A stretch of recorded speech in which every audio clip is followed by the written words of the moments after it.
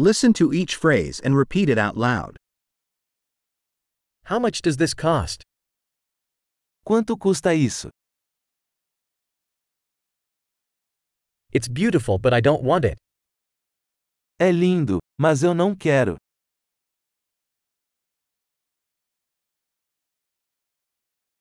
I like it. Eu gosto disso.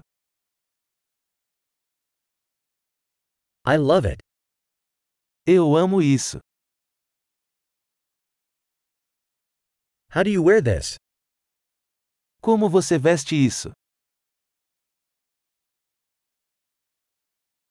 Do you have more of these? Você tem mais desses? Do you have this in a larger size?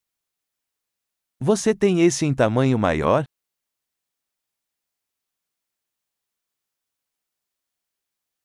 Do you have this in other colors? Você tem esse em outras cores?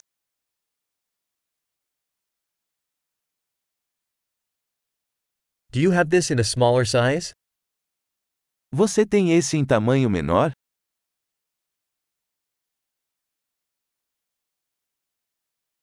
I'd like to buy this. Eu gostaria de comprar isso.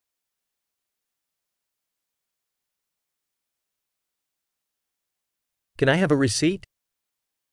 Posso ter recibo?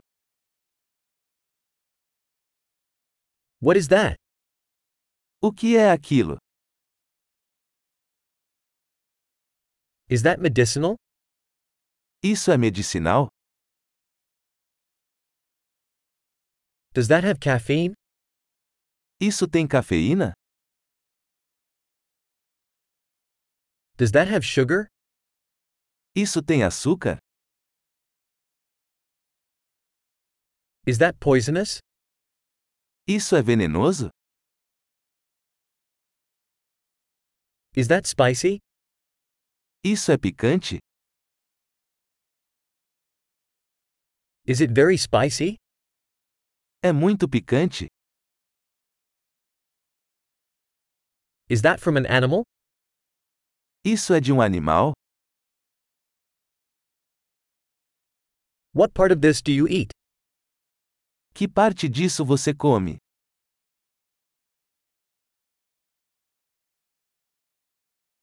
How do you cook this? Como você cozinha isso? Does this need refrigeration?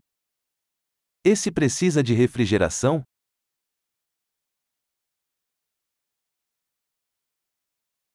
How long will this last before spoiling? Quanto tempo isso vai durar antes de estragar?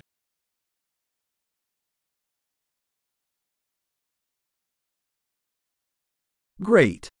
Remember to listen to this episode several times to improve retention. Happy shopping!